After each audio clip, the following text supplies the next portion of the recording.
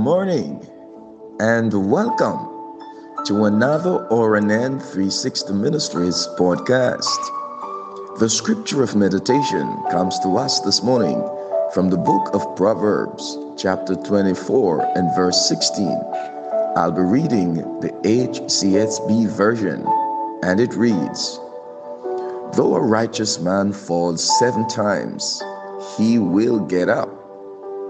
Beloved, when life knocks you down, steps on you, takes your health, and squashes your dreams, you just have to get back up again. The way you win some battles is not by defeating them, but by outlasting the opposition. You have comeback power. Some enemies are stubborn. You can't be weak and give up because it's not happening on your timetable. You have to outlast the trouble at work, outlast the slow session in your finances, outlast the difficulty in your marriage. We all want God to deliver us from attacks, but if He's not changing it, then it's really simple. You have to keep getting back up and outlast the attacks. Beloved, sometimes we think God has forgotten us.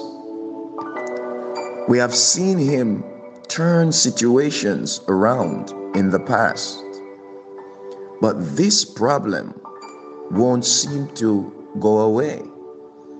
You have to have a holy determination and say, staying down is not an option. I'm going to outlast this sickness. I am going to outlast this addiction. I am going to outlast this injustice. I am going to outlast these critics. The victory will come through outlasting it. Let us pray. Father, thank you that you have given me comeback power to tap into in order to outlast whatever is coming against me. Lord, thank you for sustaining faith that takes me through the challenge. Father, I will keep getting back up until the victory is mine.